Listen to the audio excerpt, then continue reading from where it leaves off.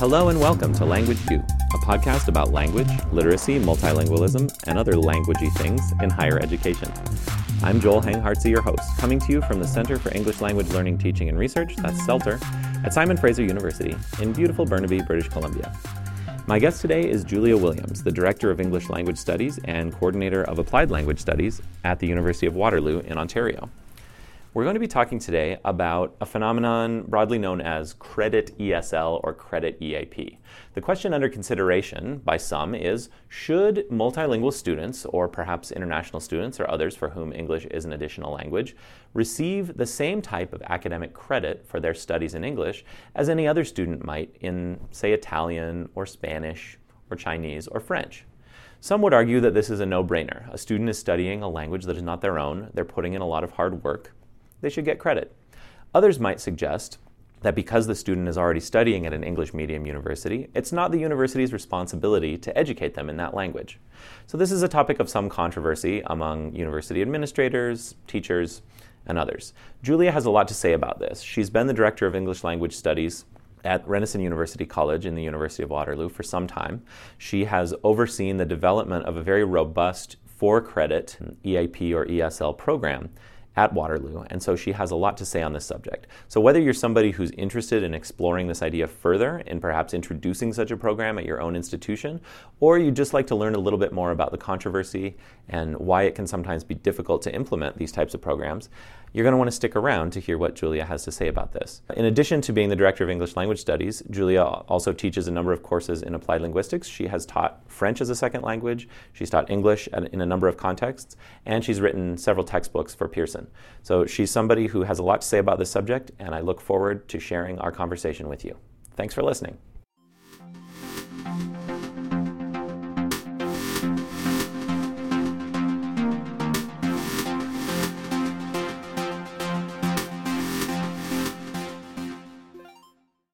Thanks, Julia, so much for your time. Were you part of implementing this at your institution? I would say I was part of growing it. Okay. So I arrived at the University of Waterloo. So I'm early on in my career, I started teaching at Carleton University, and I taught there for about 10 years before I came to the University of Waterloo. Okay. And at Carleton, they actually did have credit EAP, and they had a model. It was a pretty interesting model where students took a reduced content course load alongside an ESL course, and the ESL course had, on entry, the ESL course I think was 9 hours a week. Okay. And then they could take one other credit course. And then as they progressed from there, the following term, they would take 2 content courses, and the ESL course was 6 hours a week. And then as they moved into their third term, if they were successful in their second term, they moved into the third term, they take 3 credit courses, and they take an ESL course that would last 3 hours. Okay, so sort of like a gradual, sheltered kind of thing. Yeah, and it was quite a nice model, actually. When I moved to Waterloo, there was a single course that had been approved about 30 years ago. Oh, wow. And so the woman who had done that initial work, her name was Judy Jawinski, and she was a UW student, did her master's at Waterloo, and then got into doing her research in second language acquisition field, began teaching English second language learners. And she started, so at that time, they developed a course that was for English language learners only, but the course was absolutely parallel to their undergraduate composition skills course within their English literature department. Right, so like a composition for second language writers kind of thing. Yeah, and so those 2 courses proceeded apace for the next 30 years. And at about the time that I arrived, they were looking at requiring more diversity of courses there. So they wanted to have a speaking skills course, for example, and they wanted to have a course at the graduate level. So when I arrived, then we were able to start expanding our course offerings. And so now we have quite a nice suite of course offerings, both at the undergraduate and at the graduate level. Mm-hmm. So that works well. But it's a different model than the Carleton model. So what's different about it? It is our ESL courses. So actually, I'm just going to refer to them by our new course code. We used to call them ESL courses, but we call them English for Multilingual Speakers. I noticed that. I think that's great, actually. That looks really nice. Yeah, we felt that the ESL term was getting a little pejorative, and then of course also not correct, because it's not always our students' second language. So we wanted to move to something that would lend a positive attribute to our students. So being multilingual was a good one. So so our EMLS courses then, and once you do it a few times, it just rolls off your tongue. Yeah. But those courses then are single courses that students take alongside their other content courses. Usually students count them as an elective credit towards their degree. Okay. Yeah. It's a little bit more complicated than that, in that our courses often fulfill communication skills requirements. And so sometimes they come to us because they need to take a mandatory communication skills course. And our courses are one amongst several course options for them to take. Students are never forced into our courses. Just because they happen to be English language learners doesn't mean they have to take one of our courses, but our courses are amongst their course offerings that are open to them. That's something I was wondering about, is how much uptake do you see and how do you draw them in? Well, we have a range of course promotional materials, trying to build awareness across within our unit, but also across the campus and across different faculties. So we do that kind of normal stuff. We profile students and that kind of thing. Our courses are, though, embedded in communication skills initiatives now. It's pretty interesting at the university level. What I'm seeing is a greater interest campus-wide in developing the communication skills courses of students. Yeah. The idea there is that communication skills are important for all students, even for English language learners. Even if you're a very skilled English language user, you can still improve. So what we're finding here at the University of Waterloo anyways, and I'm guessing it's maybe a little more general too across other universities, is increasing interest in explicitly developing English communication skills for all students. And then if you say that even English speakers, for example, can improve their communication skills, then it's a natural extension to say, well, of course, English language learners can also improve their English language skills. Well, we all can, right? And it's an interesting encouragement. It's an interesting way to think about English language skills and be inclusive of our English language learners too. Yeah, that's something I've been wondering about too, as I look at the way different universities treat their multilingual students, or the ways that they talk about skills that they want students to develop. Because some places I see an emphasis on writing. So for example, you mentioned at Carleton, it was sort of a parallel composition course, and that was seen as the foundational skill, was that writing. Some places you do see an emphasis on, we have a lot of international students and we need a kind of ESL, EAP thing. But do you think communication is becoming the kind of standard term of reference here? Because I see it pop up a lot too. I've seen, I think it was UVic has changed, I forget if it was their writing center or something, but they changed it to the Center for Academic Communication. And do you think this is a trend just in Canada, or are we seeing it across North America, or what's your sense of that? And then what implications do you think that has for those of us who are second language educators at the university level? Well, let's see if I can address that question. Just to step back a little bit, the course at Carleton was actually an integrated skills course. Oh. Courses were integrated skills, so you were doing writing and speaking. Right. It was good, just to clarify that. Interestingly enough, I used to teach at Humber College and at Algonquin College, and those colleges always had, students were required to take communication skills courses. And so I think at the college level, there's always been an interest in communication skills. At the university level, I think there was a kind of an assumption that native English speakers had sufficient communication skills in order to succeed in their other courses. Mm-hmm. And there weren't sufficient numbers of international students for anybody to really care about. Sure. The communication skills of international students. But of course, I know that that's changing now. Mm-hmm. And Yes, our Writing Center has also changed its name to the Writing and Communication Skills Center. So I think that's an interesting thing. The writing tutors over there are getting training, and maybe people already have certification in order to teach oral skills, or they have a comfort with teaching oral skills. Mm-hmm. So that's an interesting thing. At Waterloo, the co-op system drives a lot of the curricular and support services for students. So many students at Waterloo take co-op programs. Engineering is completely co-op. If you're in engineering, you're on a co-op stream. Okay. And many students in math and science are also on co-op. And in the arts field too. So if you're sending students out to employers, and those students will need to write emails and write reports and give presentations, then there's a real concern that those students transition well into employment.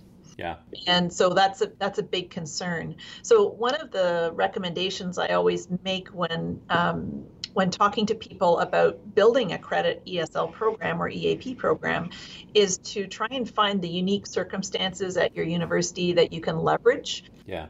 Build an ESL credit. So for us, certainly being in a context where there's such a drive to get students out into employment, even within 4 months of their starting university, that's a pretty big push. And, so I'm going to tell you a little story that I think it's okay to tell you. Okay. The Faculty of Math has very many co-op employers within its, I don't want to say stable of co-op employers. Sure. And at a certain point, this was several years ago, those employers began to push back on the Faculty of Math. And what they said was, your students are technically superb in their math skills, but their communication skills aren't good. And if you don't address this issue, then we will stop hiring them. Wow. That was, so the employer pushback was a huge motivator to force attention to students' communication skills. And at that time, the math faculty came to us, as well as when I say us, I mean a group of people who are responsible for delivering communication skills courses across the university. So we actually have an English language and literature department. So we had the chair of English involved. I'm the director of English language studies. So we offer all the EMLS courses on campus. So I was involved. And we also have a Department of Speech Communication. Okay. The chair of speech communication there as well. So, the dean of math got together with us, the associate dean of math got together with us and said, you guys offer these communication skills courses. Let's set up a system so that all of our students have to take two communication skills courses within their first 2 years of study. How are we going to make this work? And so we actually developed a way of we developed, first of all, a suite of courses, so some from English, some from speech comm, some from English language studies. And we set up a directed self-placement portal, which is interesting. It's a little more common down in the United States. It's often used to distribute students across communication skills courses, often writing first. Yeah. In the U.S. So we did a similar type of thing. It's a website where you list the advantages of each of the courses. You make explicit your course outcomes, and then you ask students to read that information. You also ask students to answer a few reflective questions, things like, do you prefer speaking or writing? Do you prefer to work on something that's your strength, or would you like to work on something that you perceive as your weakness? Do you find that reading and listening take you extra time for processing? These kinds of things. And then students were also asked to write a very short piece of text, because some of the research on directed self-placement shows that if students are asked to actually generate a text, then they become more reflective about their text producing abilities. So they write a little text about this, they answer some questions, they review the information about the courses, and then they select the course that they want to take. So many of them do select EMLS courses. We have math recruits heavily from China, so there's a lot of typically Mandarin-speaking students who come, and they often opt for an EMLS course rather than an English or a speech course. Okay. That's how we do that. That's great. And was that specifically an arrangement with math, or does that extend to other, like, are there other communications requirements from other areas? Do you kind of work with different units as on an ad hoc basis, or is it kind of a university-wide requirement? Well, that's a really good question. We started with math because math was the first faculty to really push in this direction.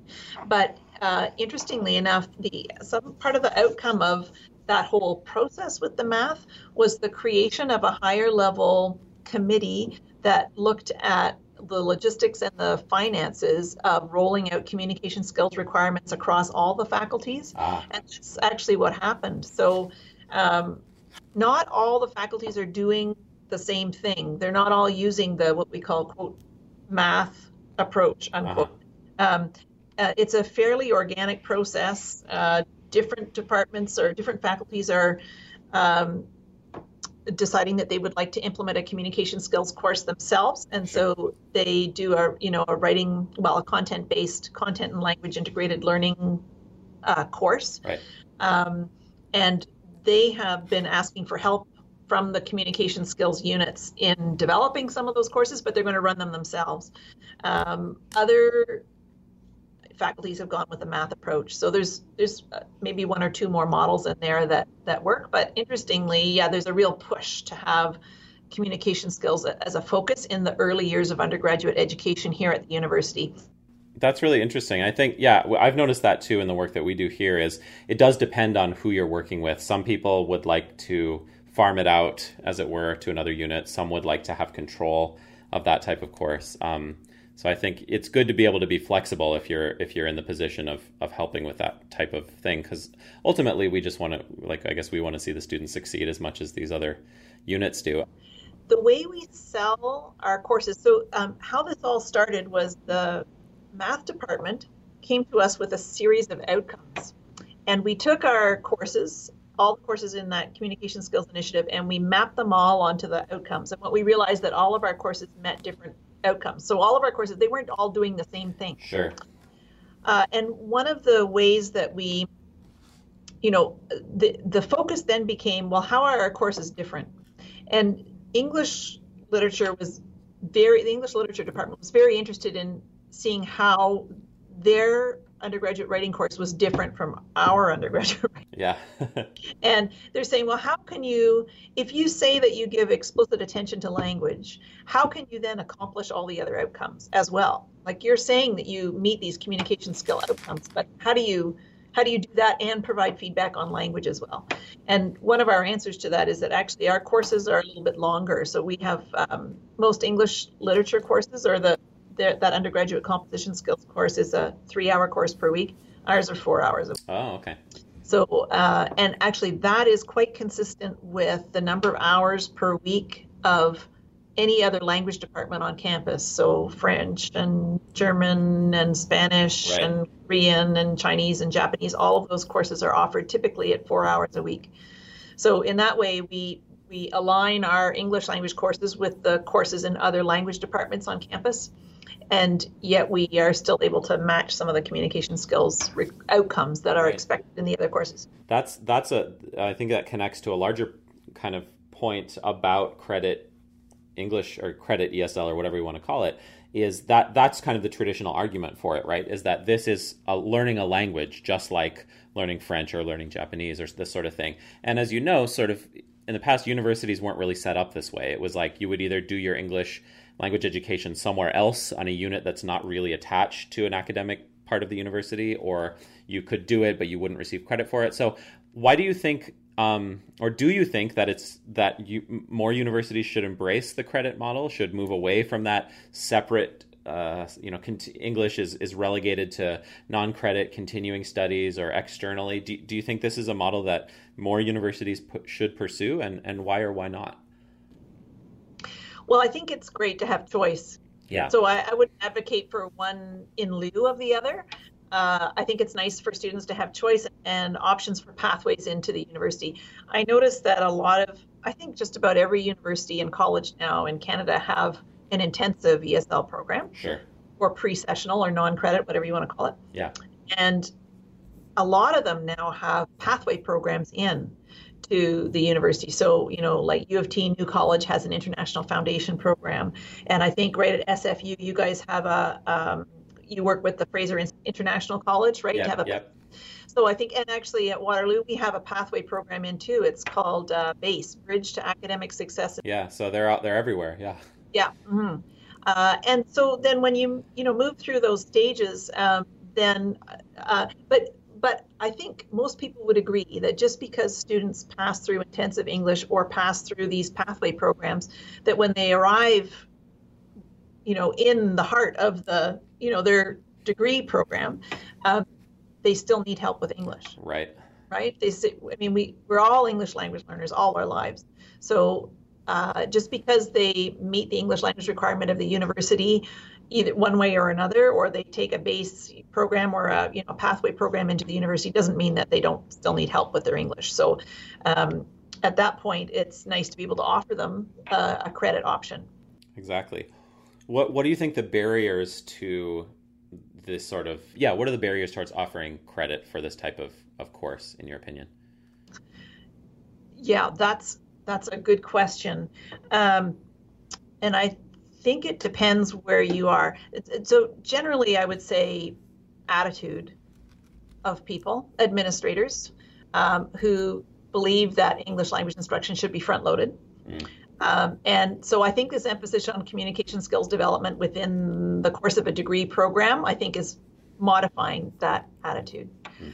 Maybe a little bit of an idea that English language isn't really a language like any other, and that somehow teaching French or Spanish or German or Chinese or Korean or Japanese, that these are languages that we teach here at Waterloo, that they're somehow different than teaching English, and that teaching English is less academic.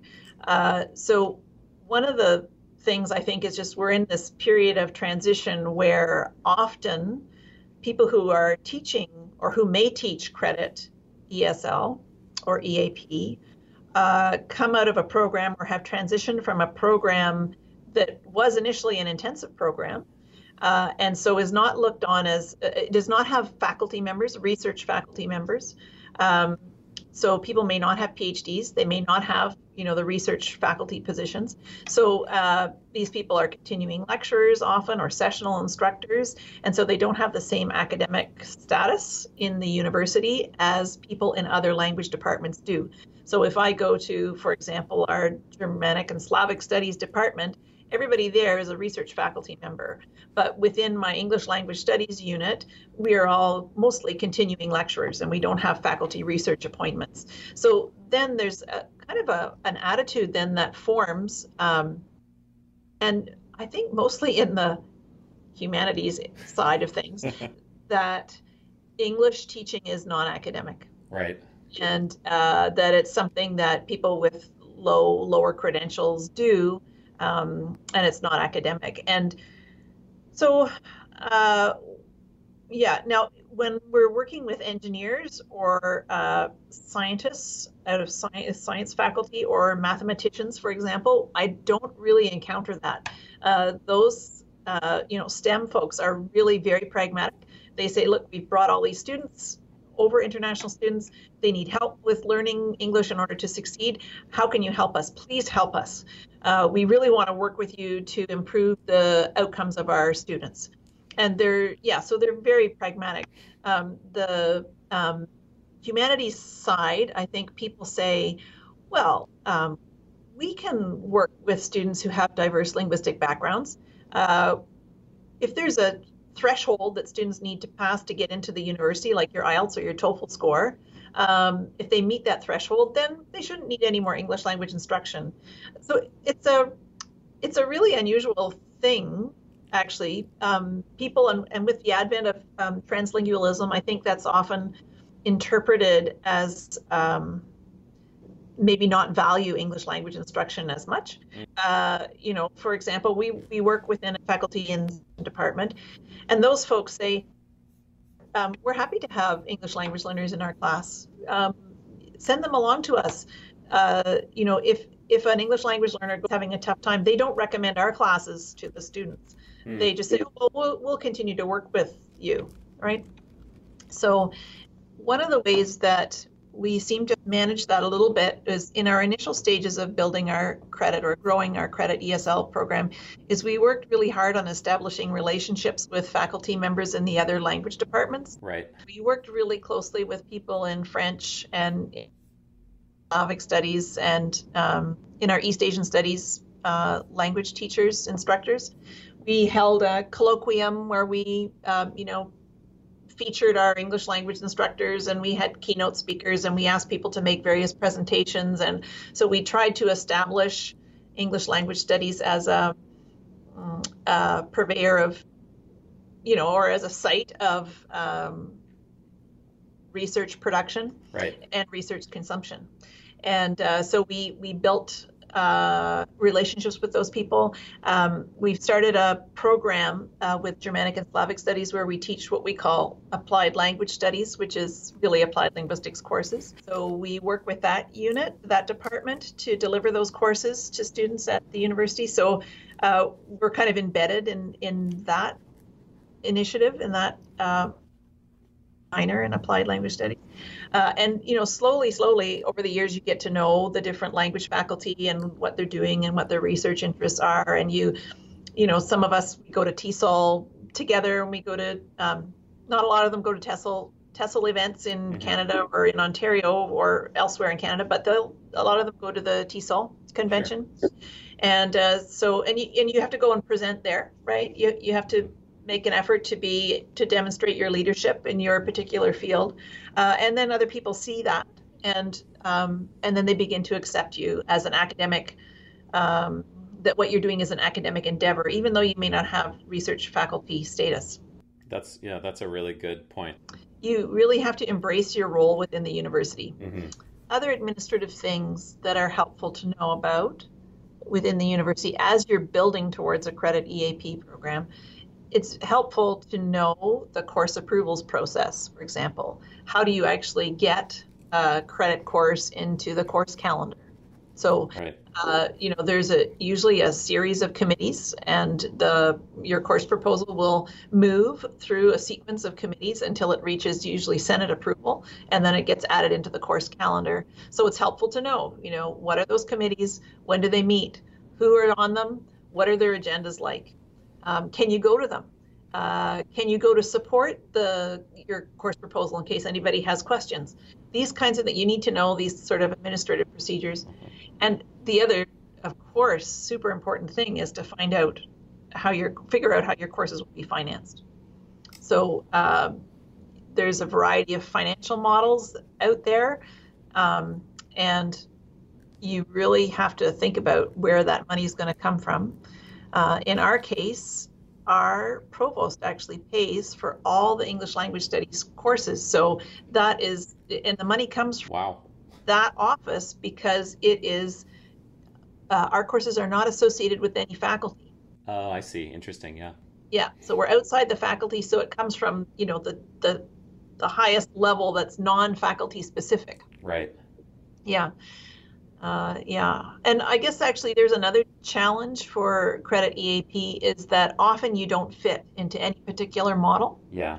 And so it takes a while to move people into, seeing what you can offer, what you can do for the students, why you should be at the university, how you can help them in terms of their international recruitment, these kinds of things.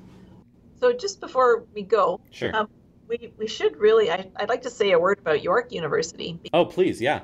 They actually have credit ESL, and I really like their model. My colleague Saskia Still has told me about it a little bit, but I haven't spoken to her lately, so I'd love to hear a little bit about how their model works, yeah. Well, Saskia would probably be able to give you the lowdown, but my understanding is that essentially the faculty members who have positions there in applied linguistics, they actually also teach English ESL credit EAP courses. Right. So I love that model because then you've got faculty researchers, right? These are research faculty positions, and they've got one foot on applied linguistics side, and they've got one foot grounded in English language teaching. And then you've got people teaching the English language courses that have those positions, right? So it's certainly aligned with the English language teaching is certainly aligned with faculty research positions, which is, and of course they're doing research. Of course they are, Linda Steinman and Antonella Vallejo and those folks, right? They're really doing good stuff, right? And I think that's an advanced way of looking at it. They may be a little bit further ahead actually than the rest of us. Language U is sponsored by SFU's Center for English Language Learning, Teaching, and Research. Visit our website, sfucelter.ca. I'm Joel Hang-Hartsey, your host. This podcast is produced by Quincy Wong and Celter. Our music is by Andrew Best. For more music and cool synthesizers, visit blamsoft.com. Thanks for listening. We can't spell language without you. That's why I want to hear from you. If there's a guest that you'd like to hear, if you'd like to be a guest, if there's some topic you think we should be addressing on Language U, send me an email. It's jhanghar@sfu.ca. That's jhenghar@sfu.ca.